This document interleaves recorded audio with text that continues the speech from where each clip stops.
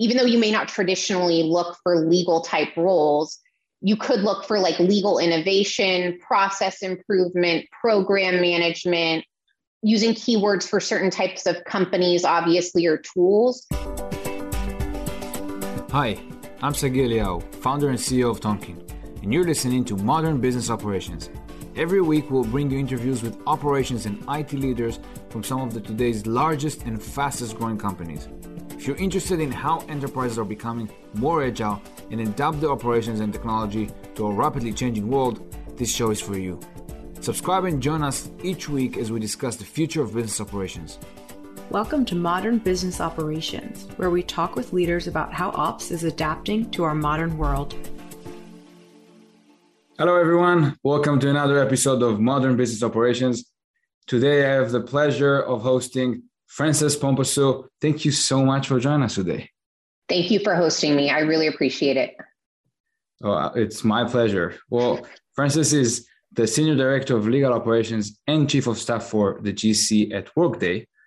But also before that, quite the ride with companies, small companies like Adobe and Lyft that you might have heard of.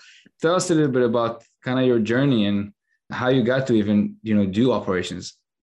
Definitely. So I honestly was really lucky coming out of Santa Clara University. I had been interested in the legal field for pretty much the entirety of my college career and had every intention of going to law school. In college, I worked at a small trust and estate planning law firm and was basically a paralegal office manager doing a lot of like the intake and computer programs that had to do with like setting up wills, which is not the most sexy area of legal, but it was really good for me to see hands-on what it's like to kind of hang your own shingle and run a law firm in a small business.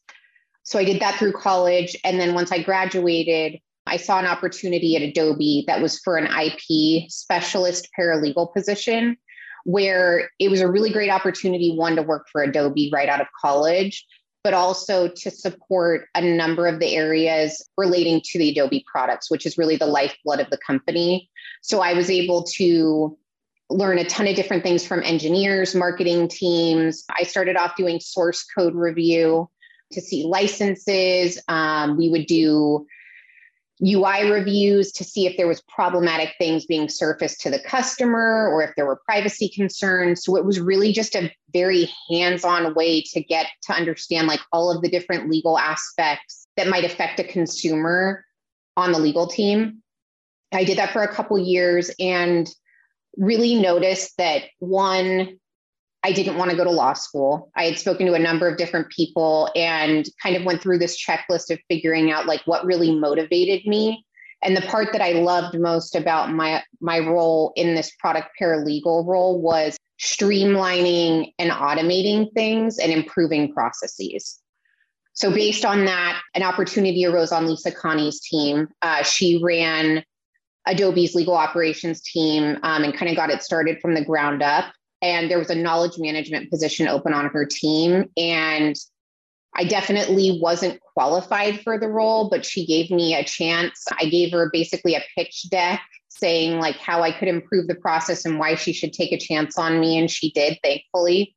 And then I basically came into that knowledge management role, helped set up our SharePoint site at Adobe and did a number of other like knowledge management related initiatives, and just transitioned and just got more exposure to different projects, came into the manager of legal operations role, and really just got to see a really broad perspective of all the different things that come across a legal operations team's desk.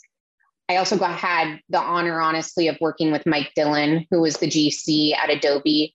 He was an amazing just example for how to navigate corporate life, but just being an amazing person that is just really valued people and focused on work-life balance while being successful, and was a great GC.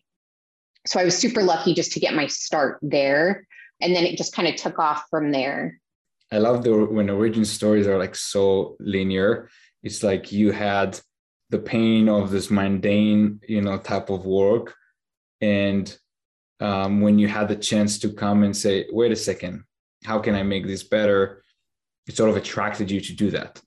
Definitely. And I think being at a company like Adobe, creativity and taking chances is really something that is just inherent to Adobe.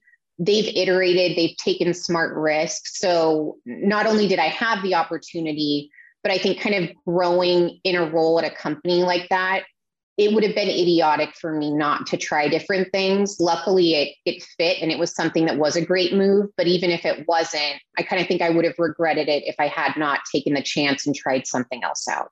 A lot of times we speak in this podcast about the importance of operations and how important and higher priority it became in the last few years for companies to invest in.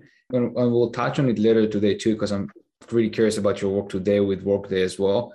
But actually, one thing you sort of bringing up here, what I think is very interesting, is the career path and career opportunities that I don't think didn't exist 10 years ago. For example, in legal, and I know in other places where operation teams is a role where, like you said, you start from the law, quote unquote, classic way, getting to legal, but then actually following your career in operations. What do you think defines a good operation person or professional? So I think there's a couple of different aspects of that to unpack. In my opinion, I think a good operations professional is someone that is thoughtful and really takes the time to understand people, processes, and tools. Something that I think has been really key in just my career progression and any project that I jump into is, if I'm going to be involved in something, I may not be an expert on it, but I will go in and do like a deep dive information session and really tap into the people to get a sounding board on like, what are the top priorities? What are the pain points directly from them? Not me coming in and making assumptions, like really talking to everyone that's involved, documenting that. I don't think you can get better quality data for taking on an initiative than that. And you're able to kind of display ROI very quickly, which I think is key with an operations person, especially if you're coming into a role grassroots where nothing is established, you have no credibility, no one knows you, and you basically have to start from ground zero. Your job in operations is essentially the experiences and like the collection of experiences that people have had with you and the impact that you make. So being able to come in right away, build trust with people, hear them out, make them feel like you're listening and understand why they did things the way they did previously, even if it's the way you may not do it now or recommend it. I think all of those aspects really make a good business operations professional. And I like to just tap into kind of like the EQ piece of that, which sometimes I think gets forgotten when you think about just like KPIs and like OKRs and metrics. Focusing on the people really is a make it or break it for someone being successful in this type of role. I couldn't agree more. The processes and the work we're doing is often being viewed as a technical or step-by-step type of thing, when in reality it's really all about the people. And if you change leaders, the process change, and if you change in the culture is different between two companies, then the process is going to look different. I love this point. I think we've seen this even in this podcast, but in previous situation. Maybe if I may jump to kind of closer to now, and you've been in Workday and previous roles too, you got to leadership roles within operations. Maybe a quick question on sort of the state of operations today versus in the last 5 to 10 years. Do you actually see a trend in budget increase or in priority and in importance within the org as well? Yes. And I mean, I can kind of be a poster child for that just with my own kind of experience. A lot of this has to do with me having great leadership, honestly. So like one thing I just want to call out is my manager, who's the general counsel at Workday, couldn't be a bigger proponent for legal operations and support of what we do, myself and my team. So that's really key. But we've been able to, within the past 4 years of me being at Workday, there was not a legal operations team.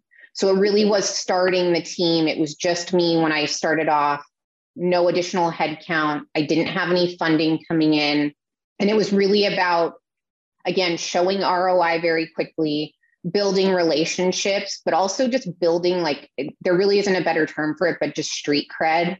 Because if you help people out and they get to know you, one, they will be more willing to help you out when you need it. And you can cash in on that later, and you should. But also coming in and really kind of paying your dues and committing to doing things and asking to be held accountable, and then doing whatever it takes to execute on those things really is the quickest way to build that credibility. And then just kind of like iterating on that year over year. So right now, the legal ops team at Workday, we've been able, like, we have our own budget. We're able to invest in tools, and they may be proof of concept, but we're able to influence different decisions. We can try things out, and we have the kind of leeway and trust to be able to do that at this point, which is great.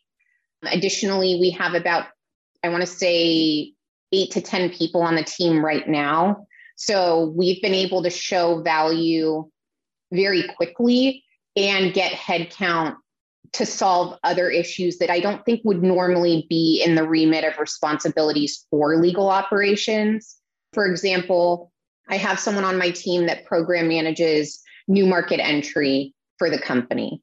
So we've been able to really streamline initiatives and I think capitalize on the fact that legal has such a macro level view of what's going on across the company that if it doesn't have a defined home necessarily, legal operations is trusted to drive initiatives like that and really be business partners, not only in legal, but across the company overall. I think the driving function is actually such a good way to think about it.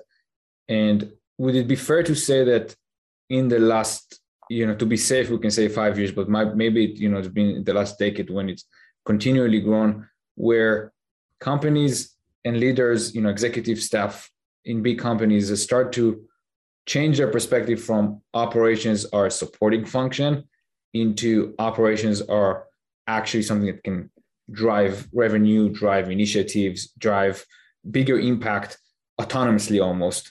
Because I think this is great advice into everyone, and which you mentioned as the poster, just like, being able to get that street cred and really build that yourself. But it's also about attaching yourself into, what are those bigger themes that the company cares about.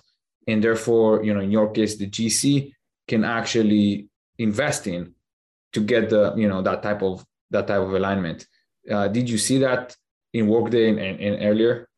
So I think it's honestly improved a great deal. There is one thing that I want to kind of talk about too that you just said. Just for people that are listening, if you don't have the opportunity to kind of drive your budget and get headcount right off the bat, I think your point about collaborating and like offering your services and kind of going above and beyond to attach to strategic growth initiatives or OKRs or priorities that the company cares about is a great avenue to do that. Because not only will you show that the work that you're doing aligns to what's driving the company's bottom line, you'll build your network. You may have to overwork yourself a little bit, but if you're really kind of in that building phase of your career or just building trust and establishing yourself, it's probably worthwhile to do that and just know that you're going to have to kind of go above and beyond a little bit in order to do that. But you may find yourself having opportunities to be included in a conversation that you wouldn't normally be. And that alone has value. Transitioning back to your previous point, though, I definitely think the tone around business operations has changed and improved a great deal. Being at other companies, there was a lot of just education that had to happen. And honestly, not arguments, but there was a lot of boundary setting where it was very easy for people to kind of group in what legal ops did occasionally with administrative work. And I want to be really clear here. My mom is an executive assistant. What executive assistants and EAs do, and administrators in general, is highly valuable, but it's being clear about who owns what and making sure that the right type of work is sitting with the right people, but also making sure that everybody is like equally represented and everybody knows that the work that they do has value. That's really key. I personally have made missteps on not setting those boundaries early on enough to say, this is very administrative, this should not sit with me. That can have a negative impact on someone's career. So there's a right way to do it. It is important, but the sooner you kind of set those boundaries and do the branding work, honestly, it is a branding push to say, this is what your team does. This is the value that they add, and just kind of like hammer that into people's heads so there is no gray area before they come to you and ask you to do scheduling. I think that helps a lot. I think the misconception of operations, one part of it is really like, what is the work? Where does the line go? I think also we had several conversations on this, and so kind of curious to hear your take on it, is that sometimes there's a misconception where operations should only happen when it is a massive company, or in fact, that it's when it's already a massive company that there's got to be operations. So you sort of like lived through both, where there's, you joined Workday, there wasn't any legal operations, and now it's a team of 10 plus. But how soon, or is there a too soon, or is there, how does people should think about that when, and again, it can be per department or for the entire thing, but just kind of when would you think, okay, this is a time I would advise someone to put at least one person on the operation side of it? This episode is brought to you by Tonkean. Tonkean is the operating system for business operations, providing businesses with the building blocks to orchestrate any process with no code or change management required. Contact us at tonkean.com to learn how you can build complex processes fast. And if you're interested in staying up to date on all things business operations, join the Adaptive Ops community at operations.community. If I had said this in prior years, I think I would have gotten a lot of pushback. Now I think I'll get a little bit of pushback, but I'm fine with it. And I think it makes sense. I honestly think that a GC's or a chief legal officer's first hire should be a legal operations person. And there's a couple of different reasons why I say that. One, again, you want to make sure that the right type of work is sitting with the right person. The GC or chief legal officer at a small startup is going to be hammered with a variety of different things, including super high level bet the company risk, which that's their job. They should be doing that. But managing a budget, doing a tech roadmap, going through and doing like org planning. Those are types of things where if they have the right business partner, like a legal operations person, they can focus on the bet the company matters.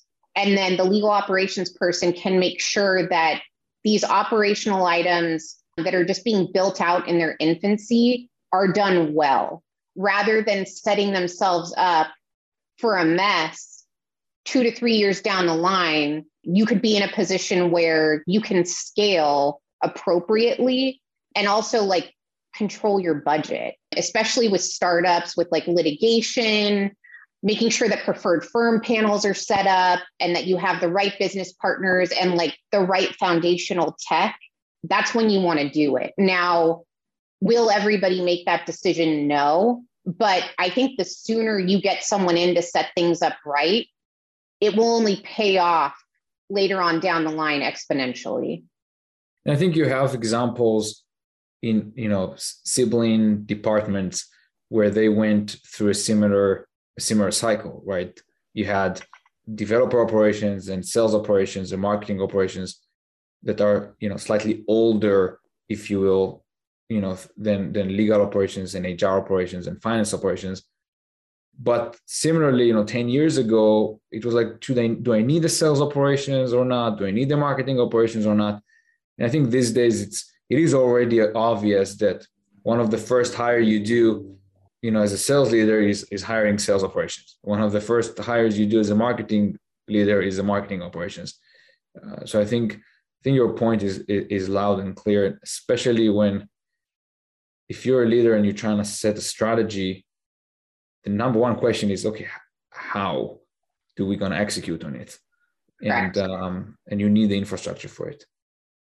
So you touched about it, a few times, and kind of maybe it's a good point to talk about where does technology play a role in all of it? Even in my examples with marketing operations and sales operations, it's very obvious that the jump in MarTech and sales related technology was a big deal.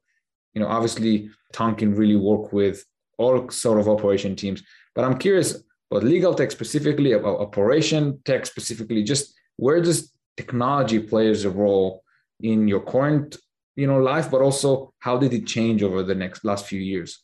Definitely. So over the past few years, it's changed a lot. When I first came into Workday, they didn't have a lot of the foundational tools set up, because they had contract management set up, which was great, but all of the other areas that were legal specific were not. So a lot of work was being manually tracked in spreadsheets. There was just a lot of deviation and just versions all over the place. One thing that I recommend doing, and I think most people will recommend this, is I try not to focus on the technology up front. It's more about what are the problems that we're trying to solve and documenting that, because I think it can kind of take away from the conversation, and sometimes people can rush into relationships with the wrong vendors if they have a tool in mind and kind of already committed to that. So we came up with a very high level tech roadmap just because it was me. It was super foundational, but I kind of had my list of things that were priorities and that I needed to solve for. The biggest being e-billing. So that was one that we checked off right off the bat, invested in technology, and we've just had opportunities to kind of grow and enhance from there. We use Tonkin. We're a recent kind of new customer, but it's been great for our team because we can supplement certain business practices that we've been doing manually and automate them. And we don't need to involve business technology. We can take risks. We can try things out because it's us doing the no code, just set up behind the scenes, which I think is really key and impactful. And we can see the ROI and benefit right off the bat. Another thing kind of to say about that is with COVID and our transition to being fully remote, I think most people are having conversations with their team about where they find fulfillment in the work that they do. So being able to take things off people's plates that aren't fulfilling, like manual matter setup, and feeding things into a system where the amount of fulfillment and enjoyment that you would get out of that is very little. Also, if we can take that off someone's plate so they can work on things that aren't optimized or aren't mapped out from a process perspective, I want to do that. And that will not only benefit me and the way we do things and make us less prone to errors, but it'll also probably benefit our team and cut down on attrition because one, I can take action as a manager to fix something and take something off someone's plate that isn't fulfilling and they don't enjoy. But they can also use that time that they got back to maybe focus on something else that is a strategic initiative for the company or something that they get benefit personally from. Would you say that within the next 5 years, let's say, comparatively to the past 5 years, where would be the biggest investment in operations in a company in general, not only in legal operations? If I'm listening to this podcast and I want to make a career move, or maybe I'm, like when you started, finishing college, university, or whatever, and I thinking, where should I go? I'm the type of person that want to solve problems. I'm the type of person that likes to work with people and think about it in a fundamental way. Everything you mentioned and described, I think a lot of people can relate to that, to say, oh, that sounds like me. What would be beneficial for those, again, listeners to learn about or, to look around for roles? Because I think it's there's not enough visibility to the amount of opportunity, and everyone in my network that has, operation titles, always I see in LinkedIn, the hiring, I'm hiring, right? So maybe that's kind of, a side jump to, you talked about COVID, people want to work on things that matters to them. And what are you looking at person you're hiring, or what would you sort of advise to someone that kind of think, ooh, maybe that person should be me? So I would say honestly that I would recommend people kind of open up their, not necessarily their network, but the scope of what they're looking for. Historically, I don't think legal has been an area that like developers, analysts, operations, like traditional operations people want to get into. But if you're thinking about what motivates you, if creating change, scale, building out just repeatable processes and things that are beneficial to an audience that is very much just begging for that, legal's kind of that untapped market. So even though you may not traditionally look for legal type roles, you could look for like legal innovation, process improvement, program management, using keywords for certain types of companies, obviously, or tools. But I do think legal is still, even though there's been a ton of progress, is an untapped market. The amount of just opportunity to streamline and just map out processes and kind of work and partner with people to showcase how things could be better when it comes to business operations is huge. I think with legal in particular, my experience has been really that legal's willing to adopt things, but they need to know the options. So if they hear about a tool, they may not be the first ones to bite on it if it's just them hearing about this one tool kind of in a vacuum. But if you have someone in operations kind of saying, hey, did you know that this whole land of opportunity is out there and this is what it could look like? Would you be comfortable doing a proof of concept if you have my team there to help guide you, hold your hand, and set it up? Those are kind of the opportunities where people are so appreciative and there's such a huge impact. But if they just got an email to say, do you want to try a tool? They'd probably blow it off. Yeah.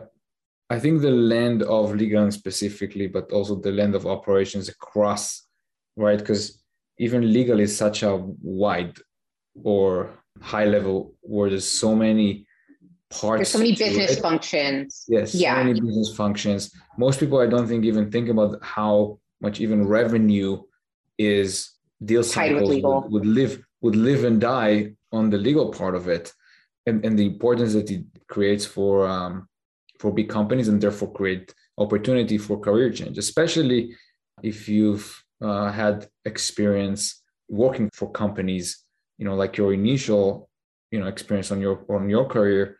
It can give you that sort of perspective.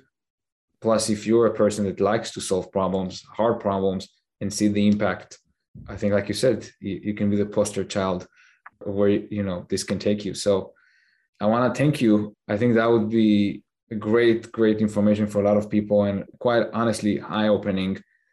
And a lot of people, I think, are looking for what is my skill set and capabilities can take me, especially in a feeling where there's a new world now, sort of post remote work and pandemic and all the stuff we all been experiencing. So I'm sure a lot of people will appreciate this information. If anyone wanna get your advice or learn more, where can they find you? I'm happy to speak with anybody about honestly anything. If it's opportunities at Workday, our use of Tonkean, or just what we talked about here. I'm on LinkedIn. Feel free to connect with me. I'm pretty responsive. So yeah, LinkedIn is a great way to do it. Awesome.